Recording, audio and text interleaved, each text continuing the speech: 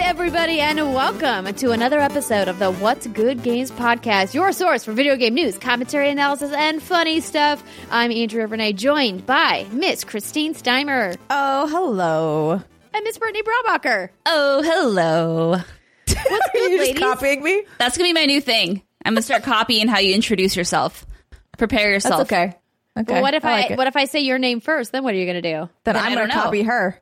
Oh, okay. There you go. See? We got to work You around. guys just have it all figured out, don't you? I feel like I haven't seen you ladies in forever. In like several hours. She's making a goof because we literally saw each other less than 24 hours ago when they were here in San Francisco, because we are recording the show quite early this week because Brittany and I are attending the Mortal Kombat 11 reveal event in Los Angeles. By the time the podcast is out, we will have played Mortal Kombat. So hopefully you guys checked out our Instagram and our Twitter, because we will be posting there or have posted there. And then, of course, we'll be talking about what we played on the show next week, in addition to some other games, because man, oh man, there are 5 and now a 6th preview event added in this 3-week span between the middle of January and the beginning of February, because so many games are now coming out in February and March. And, of course, Mortal Kombat coming out in April. But are you excited, Britt? I know you're not a giant fighting game person. I'm not, but I've always been intrigued by Mortal Kombat because I admittedly love all the gore and like the ridiculous kills. And ever since I've been starting to play Smash more, I'm kind of getting the itch to play something like Mortal Kombat, especially since I can put it on baby mode and just kind of, I'm assuming I can anyway. I'm assuming. When you're playing solo, yeah. And that's what I would do. You can take your sweet time with it, for sure. Good. I just want to knock some heads off and punch people in the vaginas. Well, I guess we're going to have to maybe play together at some point then. Okay, but you can't get mad and you can't get Actually, you won't get mad because you'll kick my ass. You'll be happy. I was going to say she'll be fine because she'll be winning. You know what, though? That's what I thought when I played with John when Mortal Kombat 10 came out. And he was surprisingly good. And it was not good for me because I was anticipating whomping on him. And then he came in and kind of crushed me. And I was like, what the fuck is happening? You're like, this is not allowed. Yeah, I got mad. Compromise in this obviously. marriage. Come on, you're supposed to dumb it down a little bit at least. Yeah, I'm like, can you just throw the match for me? You know how much it means to me. Just give me this, damn let it. me win. But I'm really looking forward to it. So, of course, what that means is, because we're recording the show early, is that there's not going to be a ton of new news items that happened this week. A lot of the news that we're discussing is stuff that happened over the weekend from the previous week, and we apologize for that. But hopefully you'll forgive us, because we'll be back next week with lots of more current events from the world of video games. We have some cool things that are happening. So first off, for all of our patrons at patreon.com/whatsgoodgames, we've got a brand new secret segment for you guys, for if you are in the secret segment tier, where we talk about our fitness goals and resolutions and kind of our fitness experiences, because it's such a big topic in January, everybody wanting to get in better shape for the new year. So if you guys are interested in hearing about what we're doing to stay fit and what we have done in the past and some of the weirdest workouts that we've tried, you can check that out, of course, at patreon.com/whatsgoodgames. And we also had a stream, and I want to give a big thank you to everybody who stopped by and said hello during the happy hour Q&A, or if you watched Steimer and I set things on fire in Overcooked 2. Oh my God. Including your friendship. Too. But that's fine. Oh, no. Temporarily. Just temporarily. It was fine after that. Yeah. Going back to the fitness thing real quick, last night after some tequila, and I say last night, meaning Sunday night when I was still in San Francisco with Steimer and Andrea, Steimer was like, in her onesie, she had a few tequilas too. She's like, hey, come on, get down there. She's like, you did. You're like, oh, sorry. No, she did not. She just had adult flavored water. Damn it, Brittany. Why are you gonna rat me out like that? Sorry, I forgot you're doing this bullshit. I support you in all your endeavors. Steimer was like, get on the ground. She was like, do a push-up for me. And I was like, okay. And so like me and my like weak ass who hasn't done a push-up in I don't know how long did one single push-up and my right bicep is fucking sore today. No, come on. Really? I don't know. Yes, I would like to tell him it's just my right one. So I'm trying to justify it and say it's because I slept wrong, that I slept on it. It might be because, as we said, push-ups are a majority of your core. Like it should be more of a core exercise than an arm exercise. Oh my god, Yeah. that was real bad. So needless to say, I have a little fire under my ass now to really kind of get into shape because that's for goddamn ridiculous. After so we also did the baby shark Oh no, ab challenge. That actually did hurt my abs a little bit. That's really difficult. I had no idea when I was watching it the first time. So for people who don't know, if you just Google Baby Shark ab challenge, it's the Baby Shark song. And there's these gymnasts, these like probably Really late young. elementary school or early middle school aged female gymnasts, like these girls that are all doing this ab workout and like, just crushing it, of course, because they're young. Because they're young and very they limber. can. So we're like, we can do it. And no, we did not successfully do the entire work. We did a little bit of each one, but man, the Daddy Shark one was the hardest, I think. Mm-hmm. The mountain climbers suck too. It was like a full pike. Yeah, mountain climbers are the devil. There is a video of this. Will it ever see the light of day? I don't know. Probably not. Probably not. It shouldn't. Maybe the very end, as we discussed, could be okay. I want a do-over where I'm not wearing high-waisted jeans, and then maybe we can. We'll all work. We should all individually do the Baby Shark ab challenge, and then eventually, when we get back together, we can do it together and see who's the best. Exactly. All right. Well, before we digress any further, I want to say that this episode of What's Good Games is brought to you by Stitch Fix, Quip, and Robinhood. And we are going to have a short message here from our sponsors. Of course, Stitch Fix is somebody that we've worked with in the past, and we really love Stitch Fix. They're an online personal styling service that finds and delivers clothes, shoes, and accessories to fit your body, budget, and your lifestyle. Just go to stitchfix.com/what'sgood. Tell them your sizes, what styles you like, and how much you want to spend on each item. You'll be paired with your very own personal stylist who will handpick items to send right to your door. Then you try them on, pay only for what you love, and return the rest. Easy peasy. Shipping, exchanges, and returns are always free. There's no subscription required, and you can sign up to receive scheduled shipments or get your fix whenever you want. I actually had to slow down my fixes because I was buying too many clothes because they kept sending me good stuff. It's so great. So Stitch Fix's styling fee is only $20, which is applied toward anything you keep from your shipment, which is awesome. And like we mentioned, you can go to our special website, that's stitchfix.com/what'sgood, where you'll get an extra 25% off when you keep all of the items in your box. That's stitchfix.com/what'sgood to get started today for that extra 25% off because you get a discount when you keep all 5 items. And they have an option when you're sending notes to your stylist every month that I love, where you can say, build me a whole outfit from these items. So they'll put like the shoes, pants, a top, maybe a jacket, or a couple accessories or a purse or something. They'll make it all match together as like one complete item, which I love. Or you can get them to mix and match things with items you've kept from your previous fixes, which is another great option too. If you're like, hey, I kept these really cool pants from my last fix, I need a new top to go with them. I love how you can customize each of your boxes. So one more time, stitchfix.com/what'sgood to get started today. Next up is Robinhood. Robinhood is an investing app that lets you buy and sell stocks, ETFs, options, cryptos, all commission-free. They strive to make financial services work for everyone, not just the wealthy, and it's a non-intimidating way for stock market newcomers to invest for the first time with true confidence. It's simple and intuitive, and it's clear design with data presented in an easy-to-digest way. One of the best things about Robinhood and the app is not only do they lay out all of the data from each of the companies that they have on the app so you can read about them and learn about them. But they don't charge any commission fees or other brokerage fees. Other firms can charge up to $10 for every single trade you make, and that can add up quick. But Robinhood doesn't charge any fees. And sorry, I lost my words there for a second. It happens. Their web platform also allows you to view stock collections, like the 100 most popular sectors, like entertainment or social media. Or, of course, you can curate your own categories, like female CEOs. So, like, if you only want to support women-run companies, like What's Good Games. We're not technically a publicly traded company. I don't know why I said technically. We're not a publicly traded company at all in any way, shape, or form.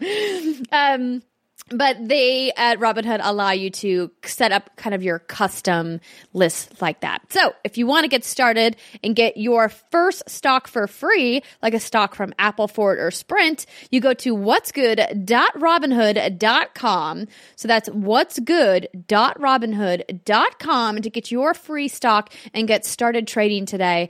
I got my first free stock of Groupon, and sometimes I obsessively go in and watch the stock price go up and down, even though I only have one single stock.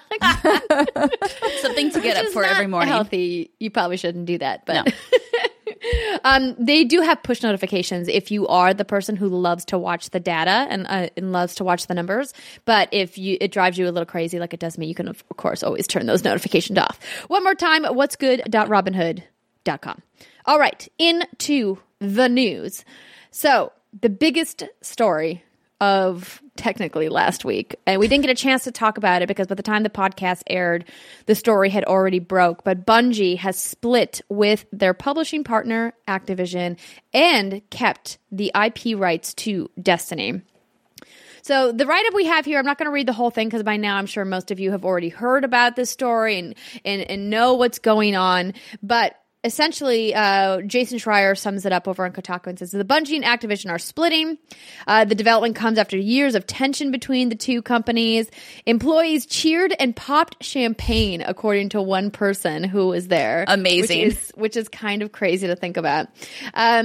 We have enjoyed a successful 8-year run and would like to thank Activision for their partnership on Destiny, said Bungie in a blog post. Looking ahead, we're excited to announce plans for Activision to transfer publishing rights for Destiny to Bungie. With our remarkable Destiny community, we are ready to publish on our own, while Activision will increase their focus on owned IP projects. So, in case you don't remember, Destiny, of course, launched back in September of 2014, and their partnership began in 2010.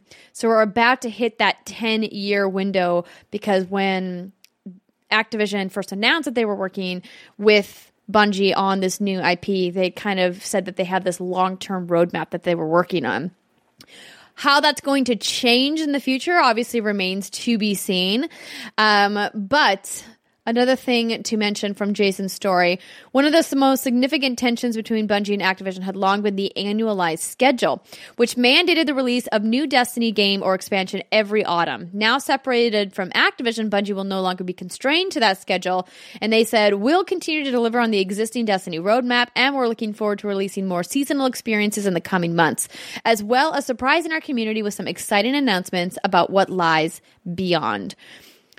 Some additional context for this story, I was looking up some other journalists and what they were writing, and I saw a reporter from the Wall Street Journal mentioned that back in June, when Chinese company NetEase made a $100 million investment in Bungie, that Michael Pachter, the analyst for Wedbush Securities, estimated that the Destiny franchise has earned over $1.6 billion to date. So, of course, that number is unofficial, but Mr. Pachter is pretty good at this. He's been doing it for a while. So I have to imagine it's somewhere in that ballpark. But I heard that number and I was like, dang. Did you shit bricks? I didn't shit bricks because I knew that Destiny is the most successful IP of this generation. New IP, I should say, of this generation. So I wasn't surprised at that number. Obviously, I've given Destiny plenty of money over the years. But I heard that number, and the first thing I thought was, wow, I wonder what happened that Activision wanted to let Destiny go. Or that Sorry, it's doing the thing where it echoes back on your ear. Oh, sorry. It's the speech jammer thing. It's really fun. I think it's more of like how much Bungie wanted to get away. Like, I wonder what they had to pay out in order to get it back. You think that they had to give money to Activision to retain their IP, or Considering they had 2 more years on their contract, yes. Well, I just said, I guess I would have just assumed that they would have had to continue giving them a percentage Or something. There's got to be, there was some Maybe money both? exchange chance to get out of this early is all I'm saying. I don't know how they broke it down, but traditionally I don't think you would just be like, well, we're both going to separate and walk, go our separate ways because we're good guys.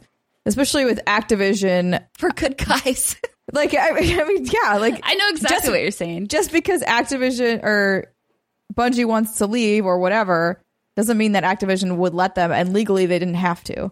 So, like, there was definitely something that had to go down there to make it okay for Activision to Yeah, and both let sides go. handled this very well. You don't get any sense of bad blood or animosity between Activision and Bungie. And I thought that was really good. Generally, when stories like this break, when you have a contract being broken, it's usually, they suck, they did this, this happened, it was a really terrible, awful relationship. Ugh. But it sounds like this had each party put out a very pleasant statement.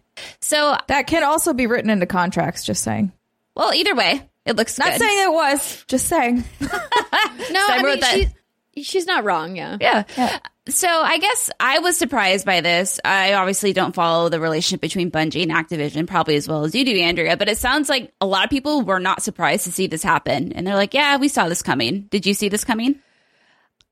I definitely knew it was in the cards because back in June when the NetEase partnership was announced, so they have a minority stake in Bungie. Pete Parsons, the CEO, said that they were interested in self-publishing, and that clearly means if they're self-publishing, they're not publishing through Activision. At the time, I think what I thought was, oh, they're going to have a new IP that they publish either on their own or with somebody else, and they're going to keep Destiny with Activision because Activision clearly has a vested financial interest in holding on to that IP. But I did not anticipate this coming. Really, it feels like almost out of the blue. Like, why at this time? Why now? Like, what was the reason that it happened in the way that it did? I think that'll probably go unknown to the public, probably indefinitely.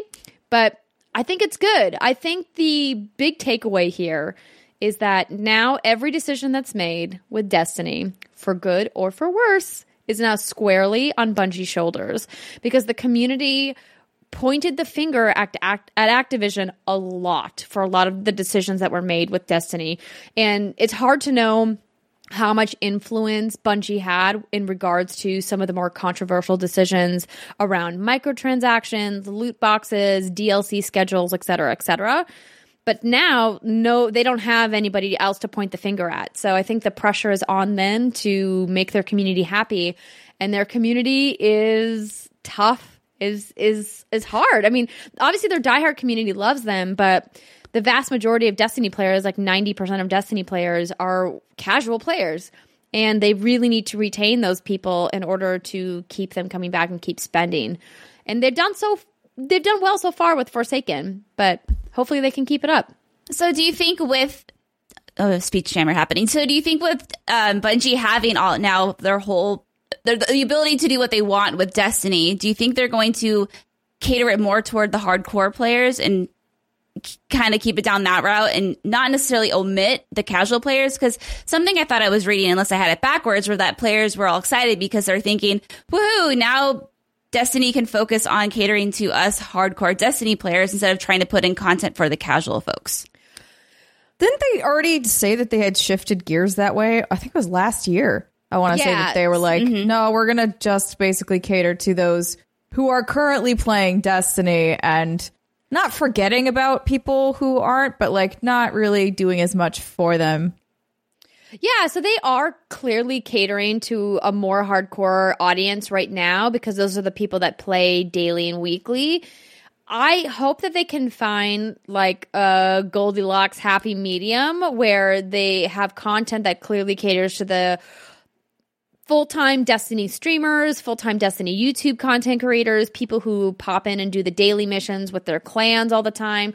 They clearly need to cater to those people because that's where their whales are, right? People who spend a ton of money on in-game microtransactions and things like that. But they can't ignore the casual Destiny players because that's what funds the development of the game.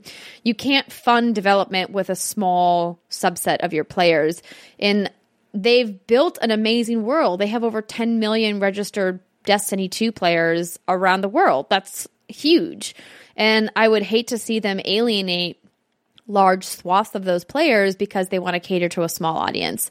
But it's hard. You can't please everybody, especially in a games as service. They're figuring out what works, what doesn't. With this most recent season of The Forge, I think that they have a lot of lessons learned about maybe overcorrecting and making certain items too difficult for the mass audience, because if you're going to charge people for content, you have to make it accessible. It's not like that's why I think a lot of people always point the finger to success stories like Fortnite, because they alleviated a lot of those concerns by just making the game free, right? They're like, hey, the base game and the gameplay is going to be free. And if you want to buy the season pass, it's going to get you all this cosmetic stuff and progression rewards. But everybody will always be able to jump into the same map together. I think that's a model that more developers are going to explore because it does make your audience pool as big as possible.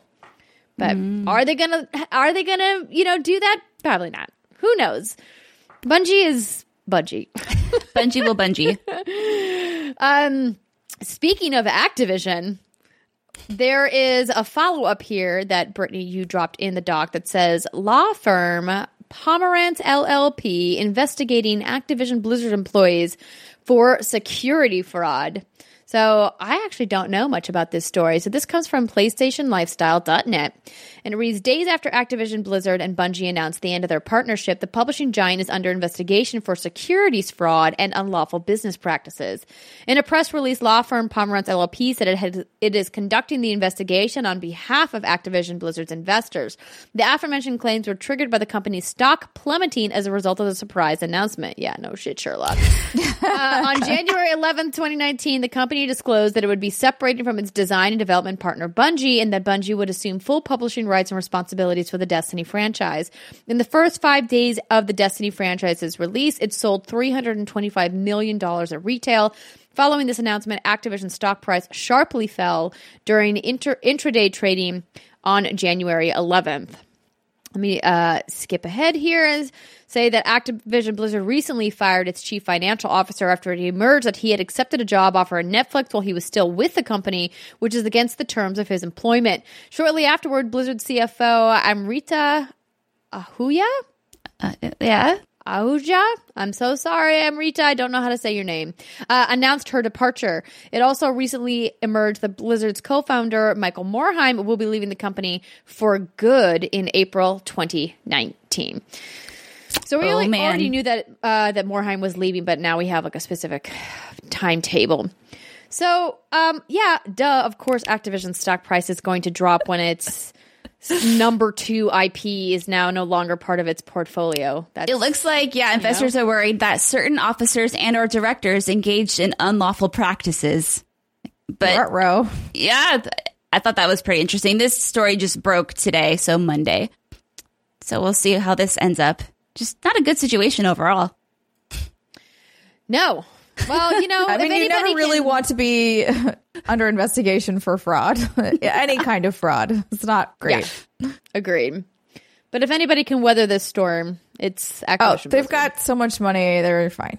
They're fine. I was mostly surprised that Bungie didn't finish out the contract because they were only a couple years away from it being technically done. I wonder who initiated the conversation. I would have to imagine it was Bungie. Activision was not going to just offer this up when Destiny is that profitable. Right? Like, why would you be like, yes, True. Be free, my workhorse? No. I'm going to keep you there as long as possible and keep profiting off of you. But was Activision happy with Destiny sales? Because I thought I had read a report where an article or late last year where they're saying they were not happy with the way it was sailing. I'm looking for this article. So they weren't happy with the way that it had been declining since the release of Destiny 2.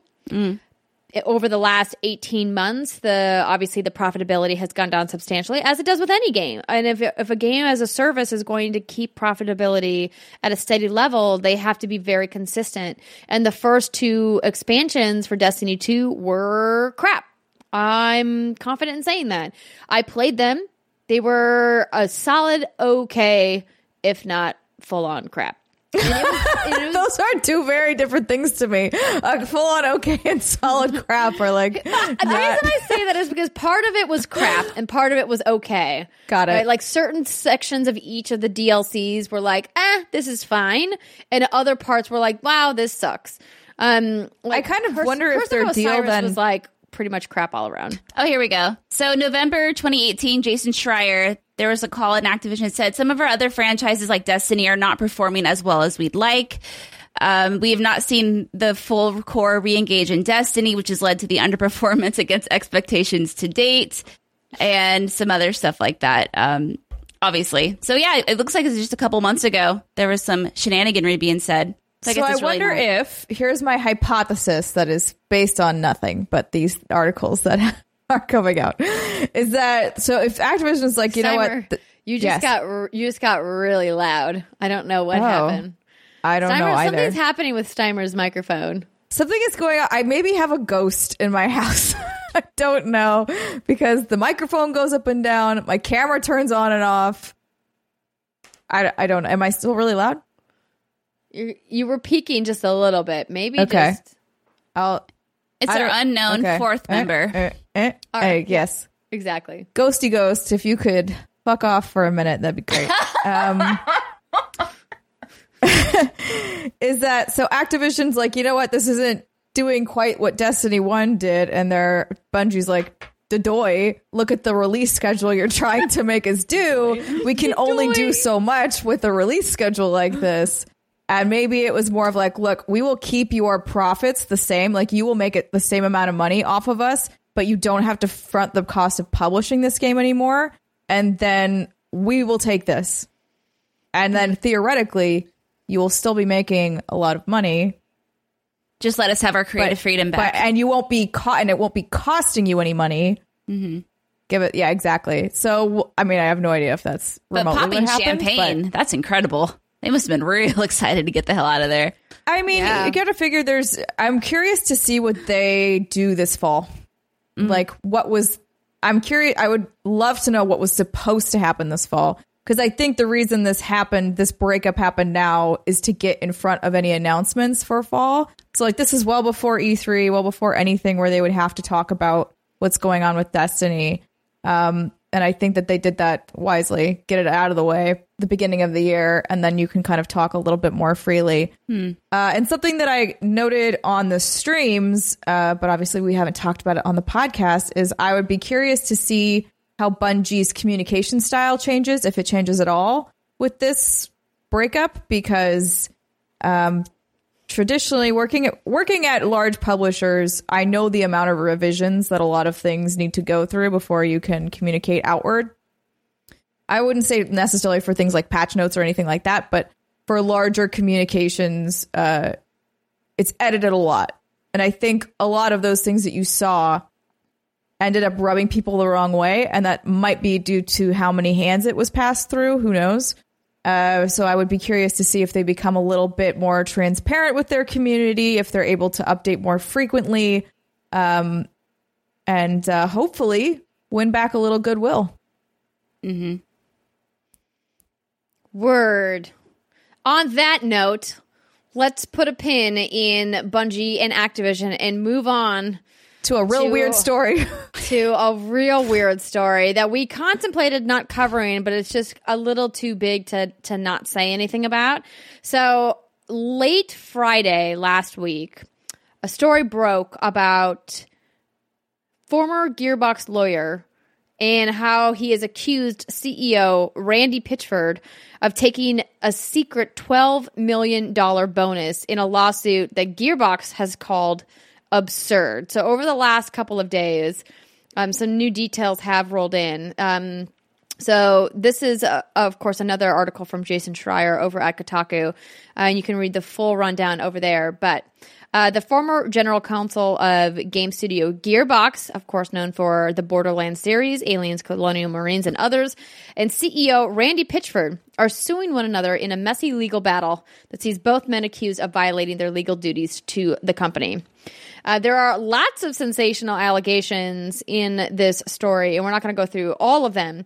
But the biggest one is that the CEO, Pitchford, received a secret $12 million bonus from publisher Take-Two Interactive as an advance against Borderlands profits. Wade Callender, who served as Gearbox's lawyer from 2010 until 2018, filed a suit on December 21st accusing Pitchford of violating various contracts involving both Gearbox and a separate real estate company that they both owned, as well as Callender's own employment contract. So that's where it starts to get the waters are clearly a little muddy here. So they had a separate company that was involved along with their dealings at Gearbox. Quote, "The allegations made by a disgruntled former employee are absurd, with no basis in reality or law. We look forward to addressing this meritless lawsuit in court and have no further comment at this time," said a Gearbox spokesperson. So, not surprising that they called it meritless. We see that a lot when somebody is accused of something really outrageous. Callender's suit was filed a month after Gearbox sued him in a separate case for fraud and breach of fiduciary duty. So this is where the plot thickens. So a month before Callender filed his suit, Gearbox had already sued him for fraud. So clearly somebody's upset that they're being sued, and now they're countersuing. I'm mad. Gearbox alleged that Callender borrowed money from them for a home loan and tuition, which is weird, that he did not pay back That in is weird. full. And that Callender abused the privilege of credit card access by charging unapproved, wholly personal expenses, including family vacations, gun club memberships, and firearm accessories, even weirder, and trying to get six-pack abs, the weirdest. I love that that's part of the official statement, trying to get six-pack abs. That's how do you charge that on a credit card? I'm trying to get personal trainer, maybe? I know, but I'm just like, the way they phrased it was really weird. No gym membership. He's just trying to get six-pack abs. He's not exactly. It's not a trainer. It's not like workout equipment. It's trying to get six-pack abs. Why does he need six-pack abs? Maybe it's plastic surgery too. Ooh. Oh, maybe it is. So Gearbox accused Callender of destroying evidence of the home loan agreement he made with the studio, which you can read in the full suit over at Kotaku. According to Callender's lawsuit, which you can also read that they have there, the legal filings, Callender and Pitchford were longtime friends, backed up by several tweets from Randy. So Randy has been pretty active on social media since these accusations came out, whose relationship fell apart over the last 2 years. The lawsuit alleges that Pitchford struck a deal in 2016 to receive a personal secretive executive bonus of $12 million to be paid directly to Pitchford, to an entity called Pitchford Entertainment Media Magic LLC. And that bonus, Callender and his lawyers argue, is an advance upon the royalties that would otherwise go to Gearbox's staff. So this is really the part of all of this that seems to be the most unsettling to everybody, is that this is a giant chunk of money. And if you're getting an advance against royalties, that money should be split according to whatever split that they have set up at Gearbox. Randy Pitchford shouldn't be taking this $12 million for himself. So, how did we arrive at this? How did all this happen? Well, it started with a USB drive. Oh, that boy. was left Oh, my God. at a restaurant in Dallas, which we later would find out was a medieval times. Which is the greatest part of this entire story. Which is hilarious. On the USB drive was information about sensitive corporate documents for Gearbox and its partners, including 2K Games, Sega, Sony, Microsoft, and others, and a personal collection of underage pornography. Why that was included in this, we're not quite sure. And obviously, that sets off a giant red flag. Underage pornography is very bad. It's one of the worst things you can do. Don't ever look at porn of kids. Is it worth noting that underage is also in quotes? Yes. So, as I continue, several hours after the story was originally published, Ars Technica tracked down a Magic podcast, which Pitchford appeared on. Around the same time, a Gearbox spokesperson emailed to Kotaku in an episode that went live on December 22nd, the day after the lawsuit was filed. Pitchford told his version of the USB stick story for the first time. He admitted that he enjoyed cam girl pornography, in which a woman streams live erotic content, and explained that he saved the video of the cam girl before it was lost. He said the reason he kept it was because of something she did on the video, which we're not going to go into here, that he thought was not possibly real. It had to have been a magic trick. So that's why he kept it, because of his fascination with magic. And he wanted to figure out how she achieved this trick.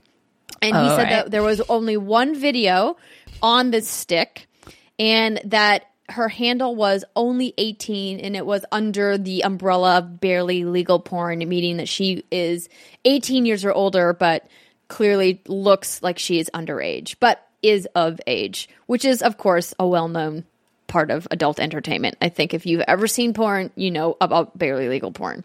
So the porn stuff aside, because when we talked about it, the three of us, when these allegations were breaking, I was like, oh, holy shit, what the fuck is going on? Yes, that was the reaction. Because it's wild. Right? First off, the $12 million is like, oh my gosh, that's an incredible amount of money to be, getting paid secretly when it should be going to your company. Like that's crazy talk. Also, the allegations about the underage pornography. At first, I immediately was like, that can't possibly be based in truth.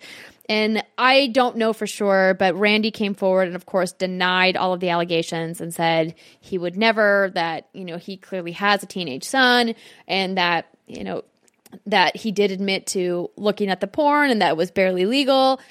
And my kind of thought on it, and ladies, if you have something you'd like to add, please let me know, but was that if it's legal and it's consensual and it's between adults and he was doing it in the privacy of his own home, then who the fuck cares about what his porn habits are? Yeah.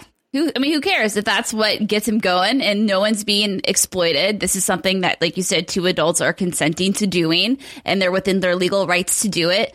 Who the fuck cares? Don't try to shame someone because of what they enjoy. That's perfectly okay to enjoy. I just think it's weird that it was on a business USB. I mean, yeah. Maybe keep those things separate, man. before the password protected USB sticks, right? Yeah. Oh my gosh.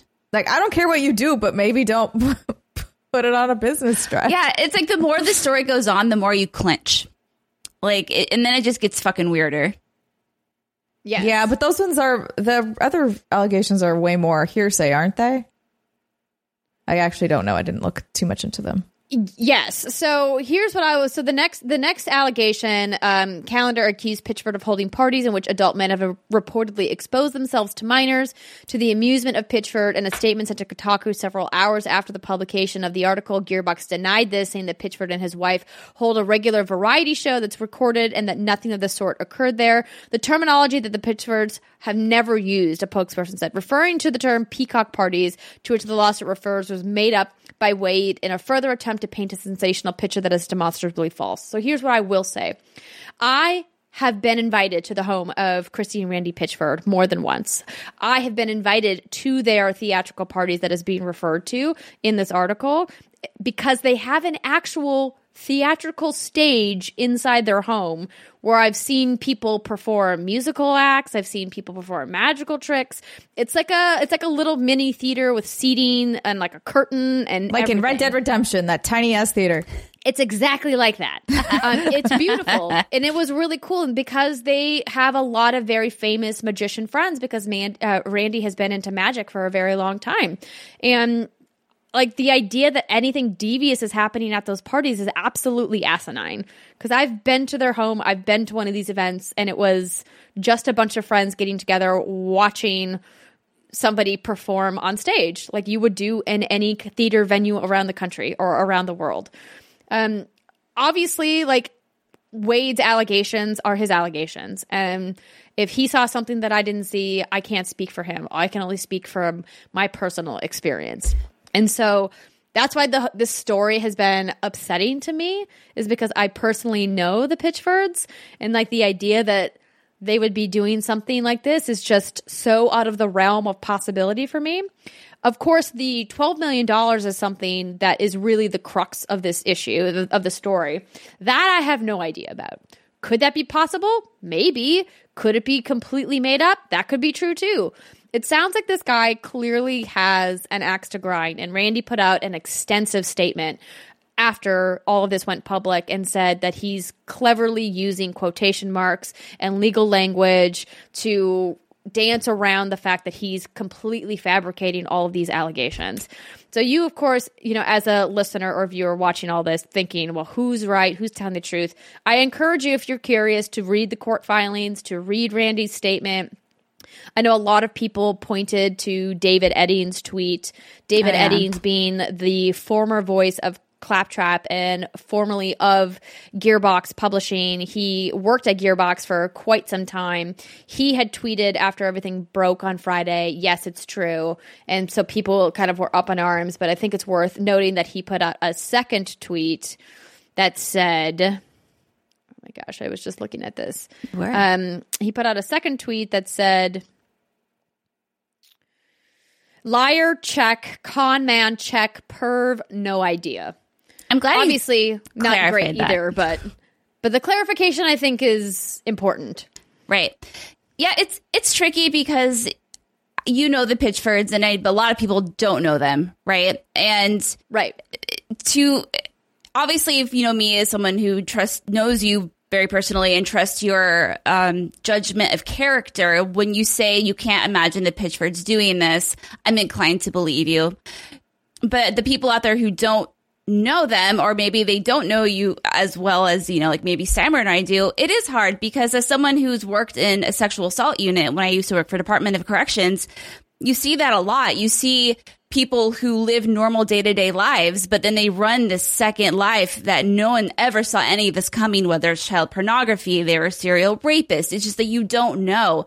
And I think you hear about that a lot on the news, and what you see in your daily media is, no, we never knew he was doing this or she was doing this in their free time or whatever you want to call it. And this is the kind of allegation that just doesn't leave a person, even if he's proven innocent, and this is all proven just to be someone with an axe to grind, it's not going to leave him behind. People are always going to wonder, and this is something that's going to follow him the rest of his career. And it's just so unfortunate. All of this is just so sad. And you don't know what to believe, I guess.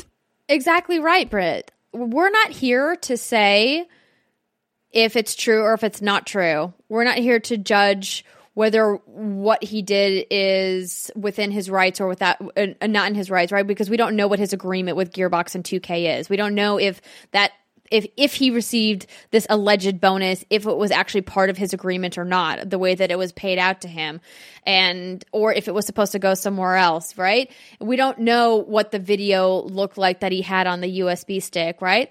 I just wanted to make sure that we talked about it because I think the big takeaway here is the internet lynch mob is a dangerous thing, and throwing out allegations and making snap judgments is what destroys people's lives.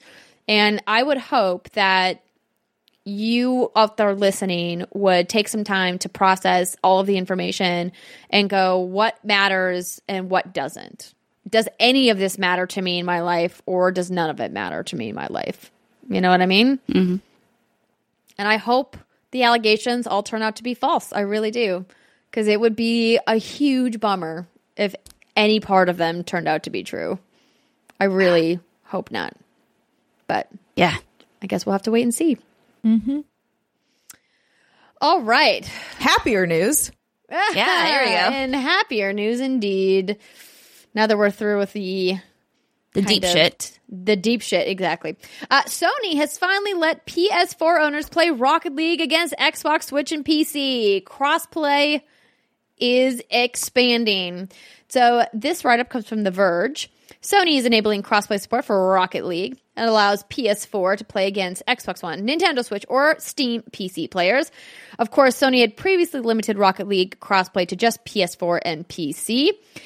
Developer Psyonix revealed it had been waiting on Sony to stop blocking the crossplay. Of course, they were one of the most outspoken advocates for crossplay before the Fortnite crossplay beta began, and they had publicly called on PlayStation to lift their crossplay restrictions.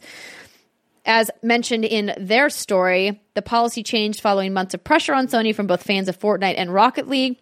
Psyonix is enabling crossplay by default, which is important to know if you're if you're a big Rocket League player and you don't want to do crossplay, you have to go in and change your settings. Future update will also allow players to party up across platforms. Players will be able to create private matches to specifically partner up with friends until the update. Otherwise, it's random matchmaking across the 4 platforms. Psyonix thanked fans for continuing to put pressure on Sony to change its mind, saying, quote, "It's because of you, our fans, and our generous partners on all systems and services that have made this possible in the first place," says Jeremy Dunham, the VP of Publishing at Psyonix. Jeremy Dunham! He hired me at IGN. Dunham. Oh, wow. Dunham. Deep cuts. Yes. So this is exciting. Crossplay is spreading. I think this is good news for publishers who are struggling with their matchmaking communities, who need more players in the pool to have more efficient matchmaking times. I think that's really the big win of crossplay. Even though I said on the Kind of Funny Games cast that came out this week, one of my most controversial gaming opinions that I don't think crossplay is going to be relevant. Oh. Well, I think everyone's going to be super excited about it when it goes mainstream, and then it's going to be like, oh, that was a cool thing that we don't actually use very much. Yeah. I mean, personally, I don't use it, but that's not to say I couldn't. I think if it were on other games, I'd be down to use it more. I mean, I think we were just talking about this, I feel like, somewhere. But with all these games as a service, you have Anthem coming out, for example. It's what platform do we play on? And I would prefer to play on my Xbox One X. I just like that controller a lot better. But I know for other reasons, you want to play on PlayStation 4. So why can't we just do that? And then obviously like Fortnite and Rocket League, I don't play those games. So I appreciate these steps crossplay is getting, but as of right now, it's cool, but it doesn't affect my life. I think for PvE components specifically, it's a really big win for video game players. I think it starts to get a little sticky when it comes to PvP elements, especially highly competitive games. Because if you're matchmaking PC players against Nintendo Switch players, get murdered, get straight murdered. It's not even competitive. But obviously, I'm sure all of the fanboys on the internet out there listening, well, Andrea, if you're actually playing competitively, you'd only be playing on PC. I mean, they're not wrong.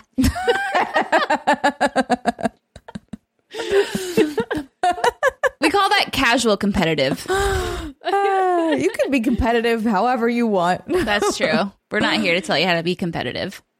It's true. I just I'm still one of those people that crossplay has never been a make or break feature that I've wanted. Am I excited that it's on the horizon? Sure. Like you said, Britt, it'd be great if we could play Anthem together. I'm playing on my PS4 and you're playing on your Xbox One. That would be awesome. But is my life going to be devastated if we can't? No. Aww. Yeah, but I think we also, we are not the people that this is super relevant for, because we have all of the consoles, platforms where obviously a lot of people they don't have the ability to do that. So if you are the only one of your friends that picked PS4 this generation, which would be weird, but could happen. And then all of your friends are on Xbox, the fucking sucks. It sucks for you. But then if there's things like crossplay, that eases that a lot. So I think it's much more for people like that versus we are weird anomalies. We are not your average gamer. That's true. That is definitely it in a nutshell. Well, I think it's going to be fascinating to watch who else is going to kind of be part of the rollout of crossplay, who's next down the pipeline. I have to imagine Minecraft is in that queue, right? Mm-hmm. They were the first one that wanted crossplay before Fortnite became a thing. So Before it was cool. Exactly.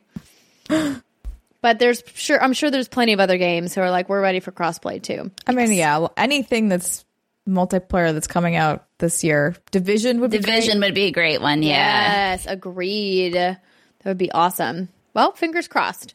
Next up in our final story of the news section this week, the Super Nintendo games are buried in the Switch Online NES app. So this comes from friend of the show, Chris Kohler over at Kotaku.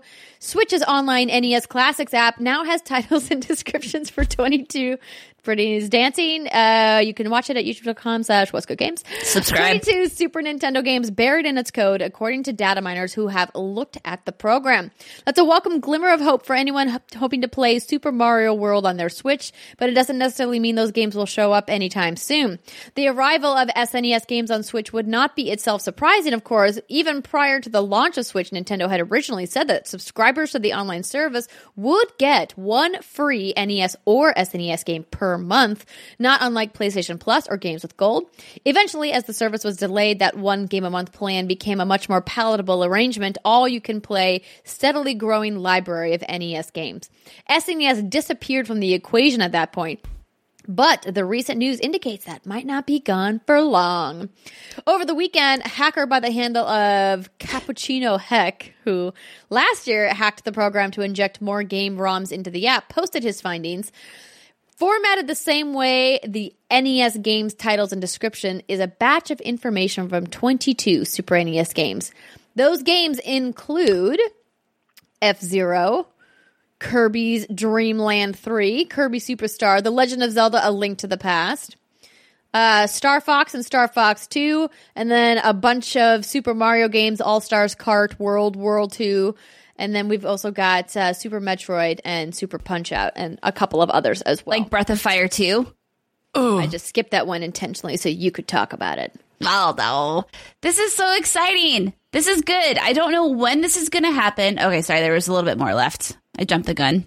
No, you're good. Okay. It's fine. It's just a statement from Reggie Fils-Aimé saying we have nothing to announce. Surprise. Okay, there we go. This is so exciting. So one of my favorite things to do is call my aunt and talk about Nintendo, because she and I and my grandma all kind of started loving Nintendo at the same time. And we have a lot of nostalgia, obviously, for these games, particularly Super Nintendo games. And so she calls me up and we'll talk about, like, because she just got a Switch for Christmas and she's all excited. And she's like, so where are the Super Nintendo games? Where's Earthbound? Where's Super Mario World? Where's Breath of Fire? Mm-hmm. It's like, well, let me tell you about Nintendo's online service here, because she wasn't aware that there's no virtual console, and nor will there be a virtual console. Obviously, there's the SNES Classic, which is sold very well, but that's not a portable thing. It's not, the Wii had their shop channel, the Wii U had theirs. The Wii's shop channel is closing down at the end of this month. So it's like, there's no good way to play all these old Super Nintendo games unless you want to get an emulator. But as we've seen, Nintendo is fucking going after those poor people with a gajillion-dollar lawsuits. So this needs to happen, and I think this needs to happen sooner rather than later. And I think it's going to be a great way to push people to maybe pull the trigger on a Switch finally. Maybe they have some interest in these Mario games, these new ones like Super Mario Deluxe 2.0, Super Senior Edition. I can't keep track of all of what they call their stupid Mario games. But think about it, being able to, now that the 3DS is sunsetting, maybe now we can finally get these games that we love so much with us on the Switch, and it's going to be portable. Please. And the screen is nice and it's big and it's comfortable to hold in your hand. And a lot of these were on the SNES Classic, but some of them weren't. And so I just makes me excited. I hope we hear something about this soon. Typically, there's a direct every January, and it's usually one that has a lot of info that makes you all happy and good and stuff. But yeah, so maybe we'll get a direct this month, and they'll announce this. I don't know. I would love to see that. It'd be cool if they dropped them all at once too. Well, they usually do a big direct in January, right? Yeah. That's what I was saying. So it would be a good way to kind of kick people in the pants to buy their Nintendo Online subscription if they haven't already, like if they're not actively playing Smash or what have you, and to kind of get people invigorated for what they have coming down the pipeline. Because as we've talked about many times on the show, we don't really have a clear roadmap for the dates as to when they're releasing games in 2019. No. And just this This makes me feel so excited. I love me my Super Nintendo games. And I think, isn't Earthbound not on here? No. Oh. What? Okay, that's fine. You're not surprised about that, though. Like, that's fine, whatever. That's fine. That's just the one I want the most. It's fine. Anyway. Well, Brittany, I'll keep my fingers crossed for you if Earthbound ever does appear on Nintendo Switch. But for now, you're going to have to wait. And we're going to take a short break since that's now the end of our first segment. When we come back, we are going to talk about what we've been playing, including hands-on with a brand new game that's set to launch in February of this year. What is it? Join us to find out. We'll see you in a minute.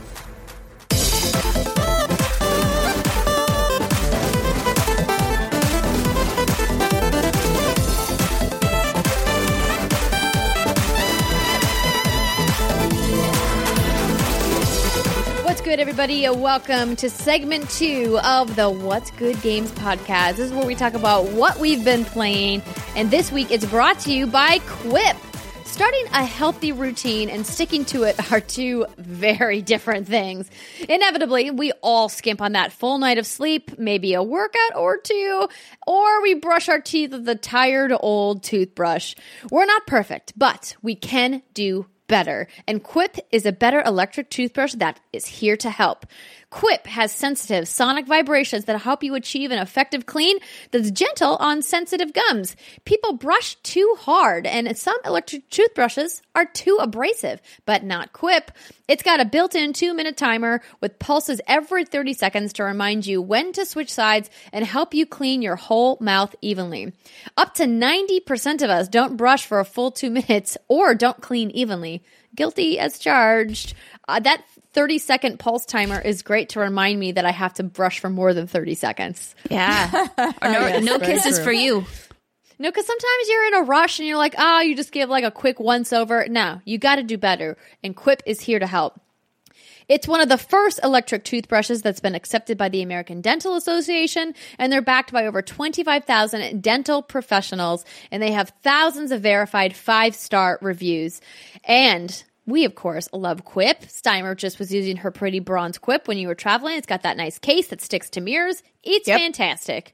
And you guys can get started with Quip for just $25 if you go to getquip.com/whatsgood right now. You'll get your first refill pack for free. That's getquip, getquip.com/whatsgood if you want to get started and make your mouth cleaner in 2019. Getquip.com/what's good. I feel the urge to brush my teeth right now. Like my teeth are dirty. I feel I have some garlic lingering in my mouth and it's not good. Ooh, that sounds delicious though. Yeah. You know, it's good like right after you eat, but then when it kind of festers in there like a little too long, you just kind of want it out. I know what you mean. You get a little bit of a funk going on. Yeah, a little bit of a funk. I'm growing some weird shit. I don't know what's happening. That's weird. Well, okay, Quip will take care of it. Yeah, get your Quip out. All right, so let's talk about what we've been playing. We haven't had too much time to be playing anything extensively, but I did get to go to a preview event for a little game called Metro Exodus. So I was incredibly excited when Deep Silver and 4A invited me to come out and play because this is a game I've been looking forward to a while. I remember when it debuted on the Xbox stage at E3 and I was like, OMG, it looks so good. And we got a chance to play, Steimer and I did, back at Judges Week before E3 last year. And the game looked really beautiful, but that demo had some problems. And it really bummed me out because I was really looking forward to playing this game. So I tried to manage my expectations going into this preview event, and I was pleasantly surprised by how much better it was. It reminded me so much of the Metro that I know and I love. If you guys have never played the Metro series, it is essentially a survival thriller first-person shooter.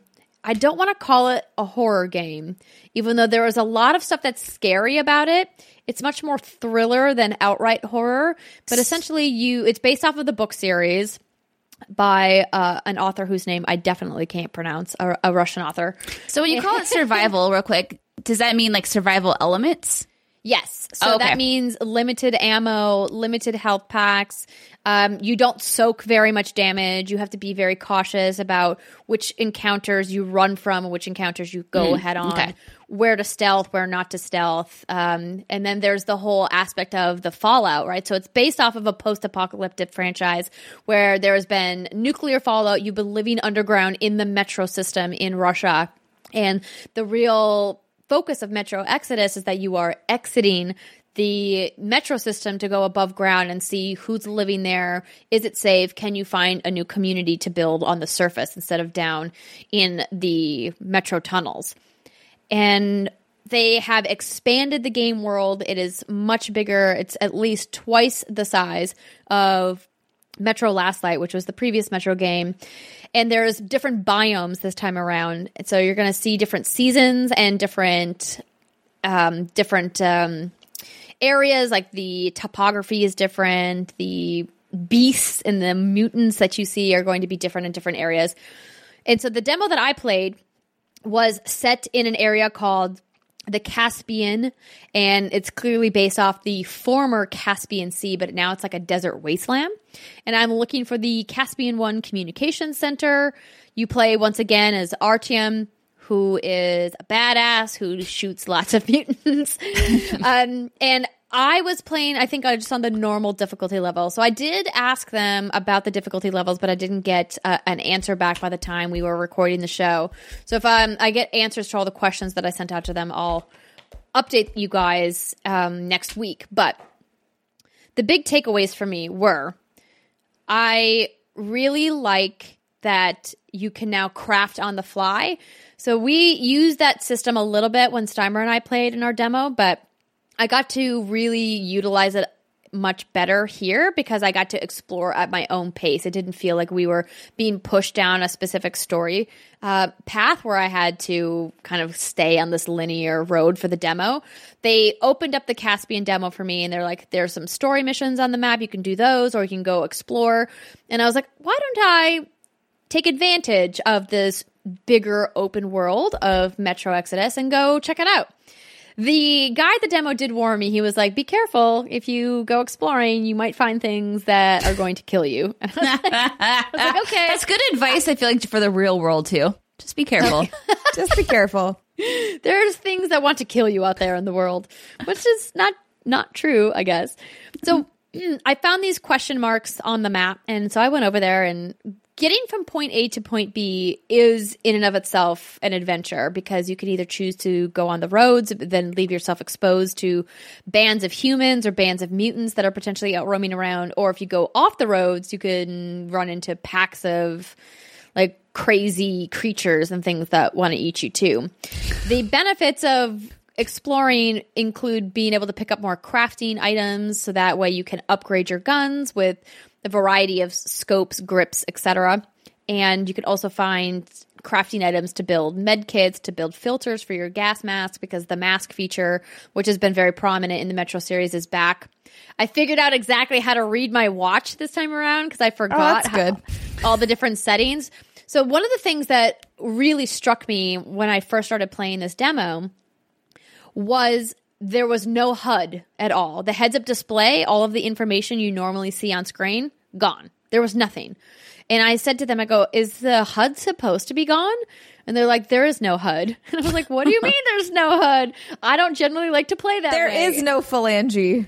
Yeah. So they said to me, all of the information you need to know is on your wrist. So obviously first person, you can see your hands holding the gun, and on your left wrist is a watch with a bunch of indicators. There's like a red to green indicator on radiation for when you need to put your mask on. There's the time of day indicator when your mask is on. There's a countdown for how much oxygen you have left. And then you can visually see in the clips on your gun like how many bullets you have left. It's not an exact number unless you're actually counting, but I was blowing through bullets too fast to count. But I thought that was a really fascinating approach because it made me uncomfortable at first, but the more that I played, the more I got used to it, as with any video game mechanic, right? But I was really resistant to the idea at first, but it does really let you focus on the environments and looking at the animation and the skyboxes, or in combat encounters, really focusing on the interaction with whoever you're fighting versus looking at all of the information that is generally displayed in a HUD. And so I thought that was a really nice touch. And during my exploration, I came across this, what looked like an abandoned little fortress. And from a distance, I'm looking at it going, there's no way that fortress is empty. Oh, hell no. Of course not. There's definitely got to be something in there. And of course, the giant nightmares, which are these like winged creatures that you just can't fight. Like, you just have to run. And if you're driving in your car, they will come and down with their giant wings and pick you up and drop you. That sounds awesome, actually. No, yeah, thank you. It's terrifying. I can't remember if nightmare is their actual name. I'll have to look it up. Are they like big bats? Yes. That's awesome. Demon. I mean, terrifying, but awesome. I'm just literally Googling Metro Last Light Demon Nightmare. And they are demons. But they're terrifying. They're scary. And the sound design was so amazing. As I was walking, you can like hear like the crunch of the sand underneath of your boots. You could hear the whoop whoop of the wings like flapping, these like giant wings like in the distance, and like it's terrifying when you hear them because you're like, oh my god, I gotta run, I gotta hide somewhere, it's coming for me. And just like hearing the kind of like growling of the little mutant creatures that are running around the open wasteland, and just the way that they throw sound when I was wearing the headphones was so immersive and so scary at the same time. I really was impressed by everything that I saw in the demo. And I was rewarded once I killed a bunch of mutants and humans in the fortress with a permanent upgrade for my night vision goggles. And it's cool that they reward you for going and exploring these areas that the game doesn't tell you you have to go there. You just get to choose, like, hey, do I want to go explore over there or not? And so I asked the team, I was like, hey, so what are some of the other benefits to me going and exploring in some of these areas? They're like, well, one of the benefits is you can find other survivors, and maybe that survivor will join you and help you out along your way in the story missions. And I was like, oh, that's kind of cool. They said there's also like a kind of light morality system built into the game. So if you spare humans in the game, maybe they'll help you, or maybe they'll gang up on you later in the game. Oh, those assholes. Who could say? And I'm like, I'm going to kill everybody. Because I don't have time to deal with betrayal. I'd rather you were dead.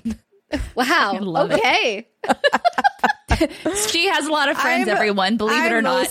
Mostly joking.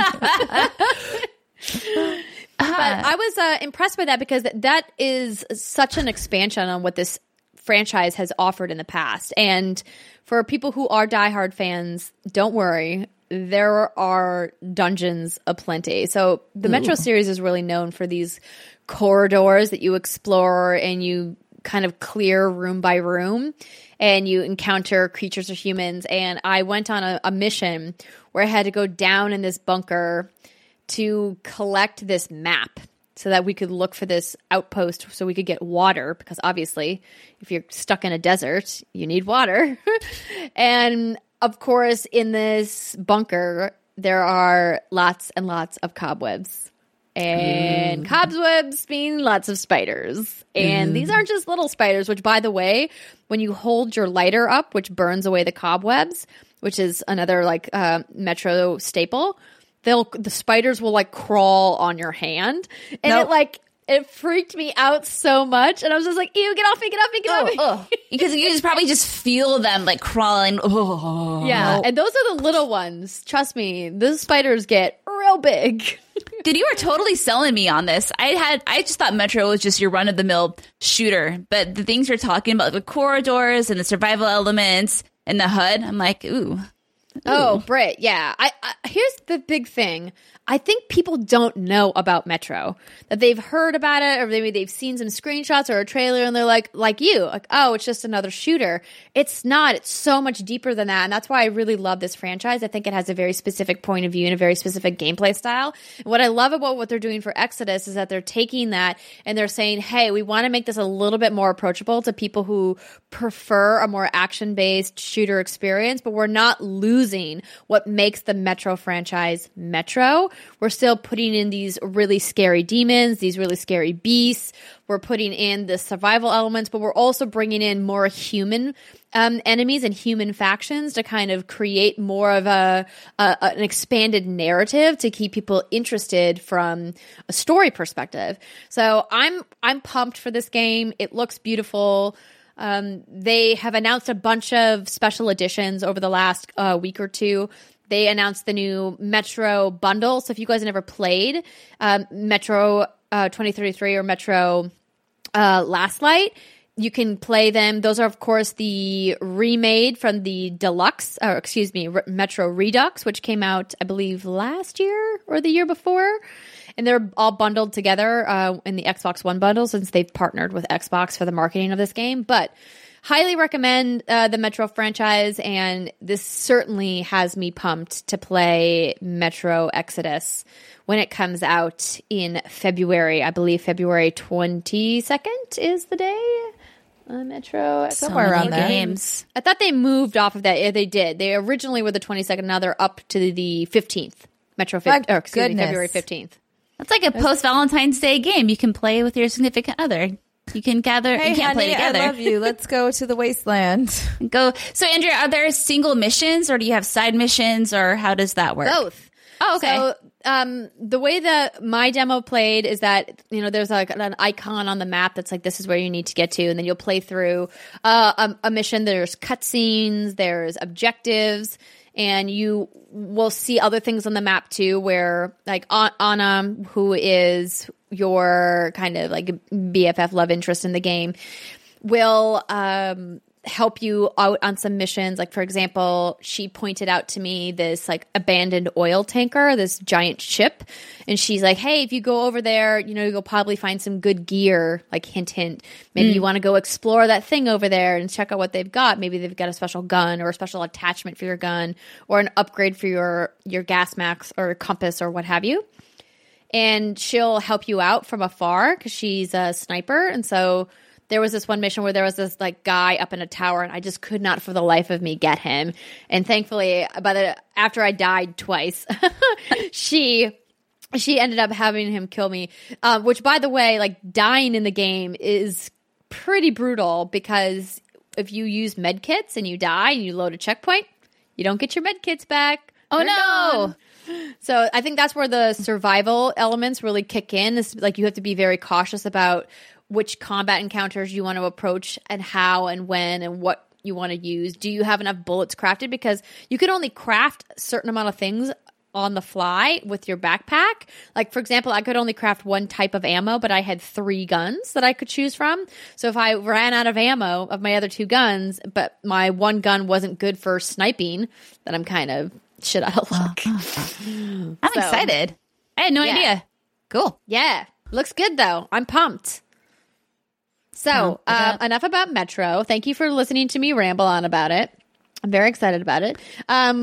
During our after-hour stream this past weekend, thank you again so much to our patrons for joining us. Steimer tried her hand at Resident Evil 2. And she loved it. She loved every second of it. It's the best game in the world. Screamed a lot. And a lot of it was unnecessary, but it was mostly the atmosphere. And it's one of those things where like, things are going to jump at you. And so any minor noise or whatever, you're just like, what is that thing? And you weren't even wearing headphones. I wasn't wearing headphones. I don't know that I could play this game while wearing headphones. Although it might give me it might help me with figuring out which direction.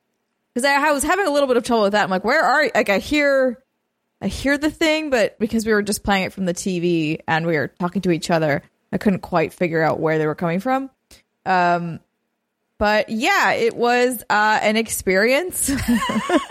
I love you. I'm not sure. I'm definitely probably only going to play this game for like 2 hours, and then I'm going to be sweaty and leave.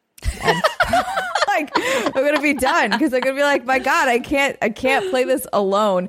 Brittany, if you flew down here and played with me, I would play more of it. I would love nothing more than to dedicate a weekend to playing Resident Evil with you. Are you kidding? Okay. That sounds great. Come on down. It's like my best life. Yeah, okay. Come on down, stay with me. Slumber party? Yes. This is how I know you two are some of my dearest friends. You're like, we'll play Resident Evil just because Britt loves it so much. Because like I'm gonna hate my life while playing it, but I know how much joy it brings you. And so, therefore, I will play. But if I'm playing it by myself, I'm not playing it for myself. I'm playing it for you. You're the best.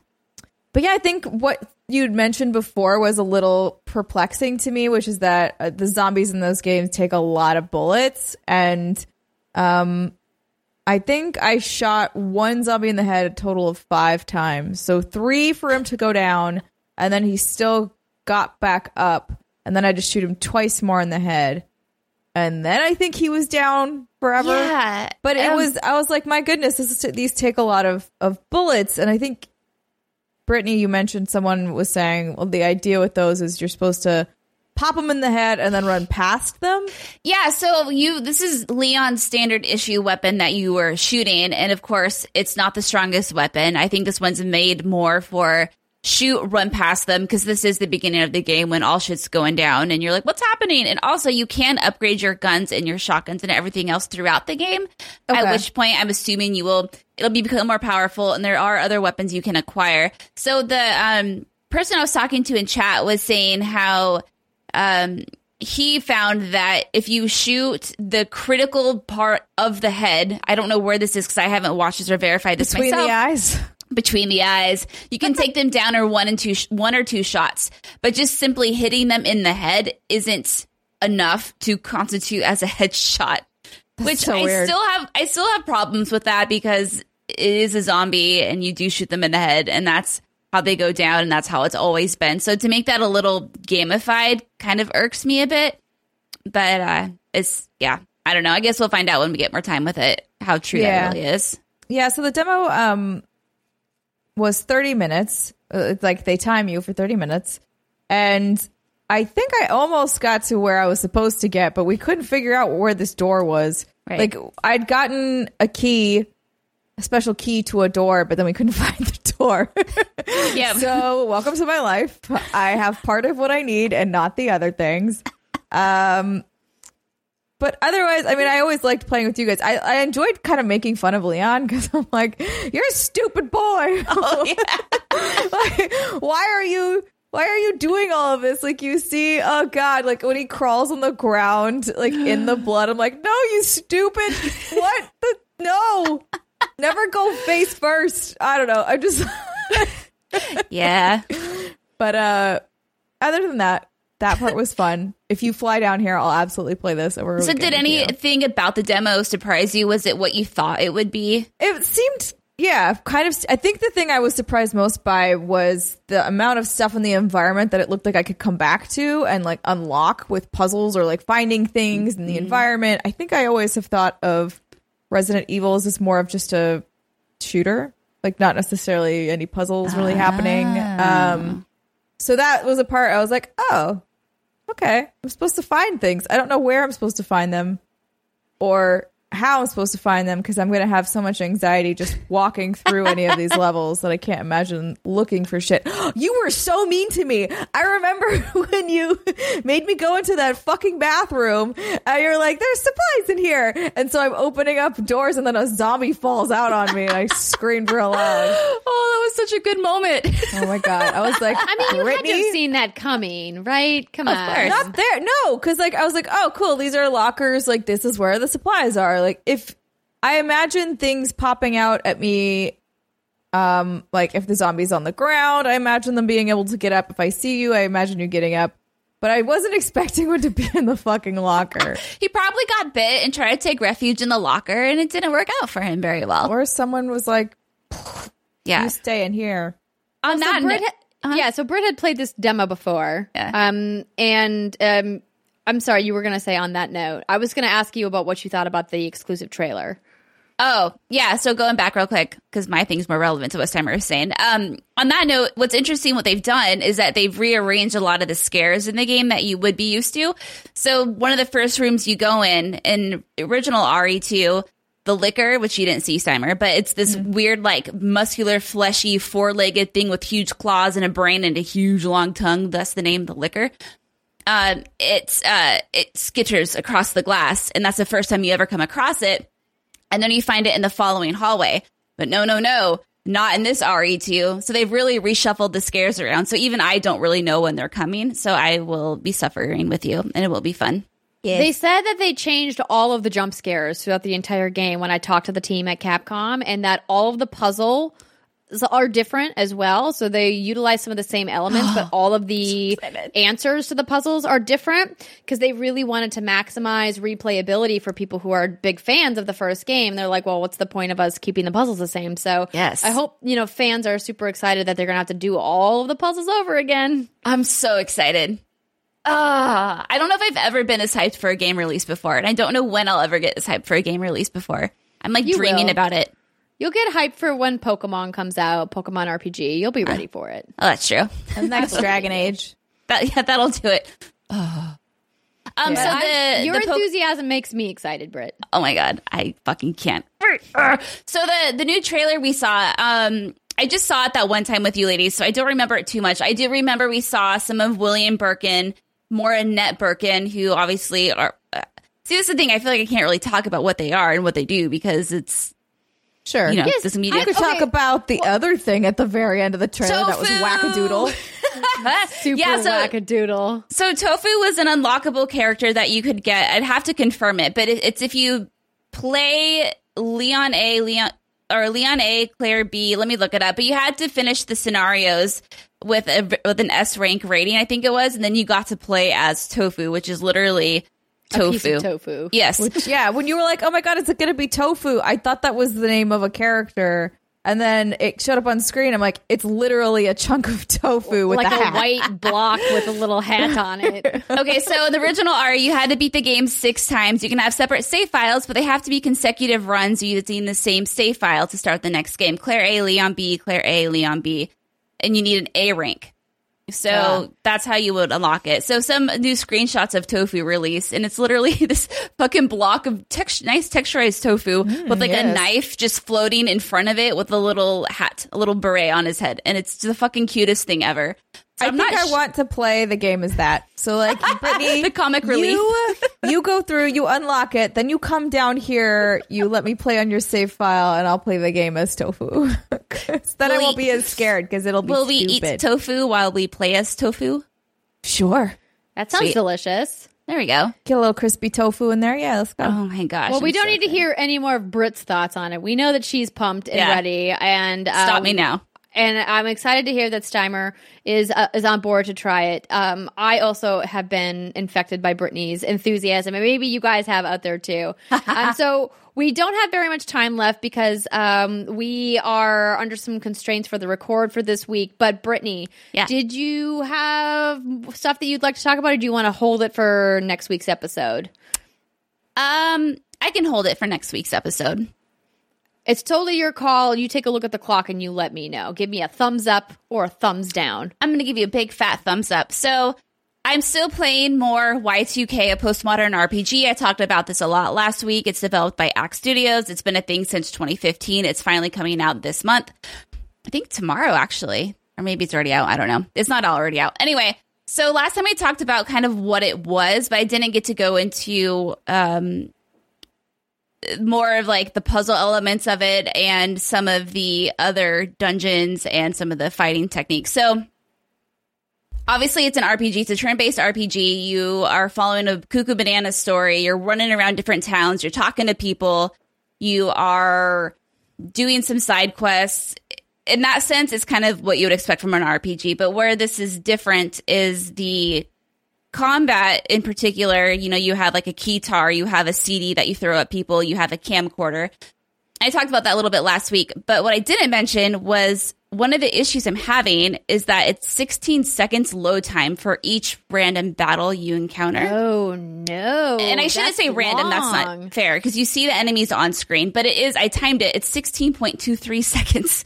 Because I'm timing it means it was so long that you felt compelled to time how long it was. And by the way, the release date is January 17th for Switch, PlayStation 4, and Steam. Sweet. So I am playing Y2K, a postmodern RPG. I am playing on Switch. I am playing docked, so maybe those times will be a little different on the other consoles. But yeah, so what I noticed is I would run into a character or an enemy, and then it would take 16 seconds to load. And that's just that's not good. That's not good at all, especially when you're playing a turn-based RPG where you want to grind and level. That's a huge deterrent. Also, the fights seem a little unbalanced right now. For example, my CD is He Wants It That Way by the Back Alley Boys, and that's what I throw at my enemies. And that's what I throw at my enemies, and it's only a level 1 CD. The strength is 1 point, and I can upgrade that to a 2 strength CD to play off of the Rolling Stones, but I don't remember what it is. But it takes over half of my money, and I can't see that making such a huge significance that it would be worth half of my money, so I haven't upgraded it. So I'm coming across these battles where I'm throwing the CD at these enemies, and the fights are taking about 15 minutes for 20 experience points. Now, in this game, 20 experience points isn't a lot. You need 100 to start beefing up your statistics. So that just seems really unbalanced. It shouldn't take 15 minutes when you're just doing like a few hits here or there, especially since every attack is a mini puzzle. And if you don't nail the timing just right, you will screw up your attack entirely and you won't cause any damage. So that's a little off-putting. So I hope that gets fixed, or they beef up the He Wants It That Way, because I feel like that should be one of the strongest weapons in the game, personally. Just my little thought. So there's that. And also, when you're doing the dungeons, I've only done one. It's a lot of puzzles. So you have a panda. Again, this is one of the weirdest games I've ever played.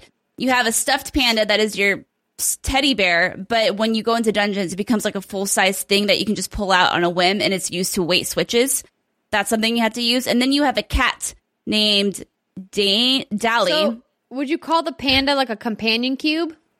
Yeah, I would. It works as a companion cube. That's a good way to put it. Companion cube. Summer, no! Oh, it's really bad. That was good. I liked it. I'll go home now. Wait, I am home. Ting. And then you have a cat named Dally that you can launch at switches to activate said switches. So there is some puzzling in the dungeons. There are some corridors that you run down. So I'm still having fun with it, but my biggest complaint right now is just the combat. It's fun, but it's too slow paced, and it's not enough bang for your buck. It's not, you don't want to spend 15 minutes for 20 experience points. That's really stupid. But I'm still going to continue to play it. If the fights continue this way, I might burn out of it real quick, because that just ain't nobody got time for that. But I will keep you posted in the weeks to come. Cool. Well, thanks for the update. Yeah. Well, that is probably going to bring us to the end of the show for this week. We are skipping the third segment because we had such a long show last week. We hope that you guys enjoyed the Red Dead Redemption 2 spoiler cast, a whopping 1 hour and 40 minutes just for the spoiler cast, which is crazy. But we had a lot of fun talking about it, and we will be back next week. Like I mentioned, Britt and I have gone to the Mortal Kombat 11 preview event. We're going to be talking about what happened there. There is another game that I played. I got to play Far Cry New Dawn, and I can't say anything about what I played yet, only that I did play it. And so expect some thoughts from me about that next week. And there's a couple other games. Like I mentioned at the top of the show, there's just a lot happening. February has become a hot ticket month for video game releases. And not to mention, we still got Kingdom Hearts 3 coming at the end. Oh, no. Oh, goodness. Yes, we do.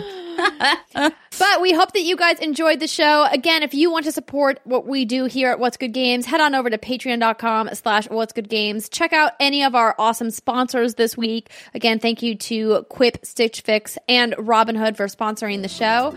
And hit us up on social media, What's Good _games on Twitter. Check out our Facebook fan page or discord.gg/whatsgoodgames. Until next time, we'll see you next weekend, everybody. Bye.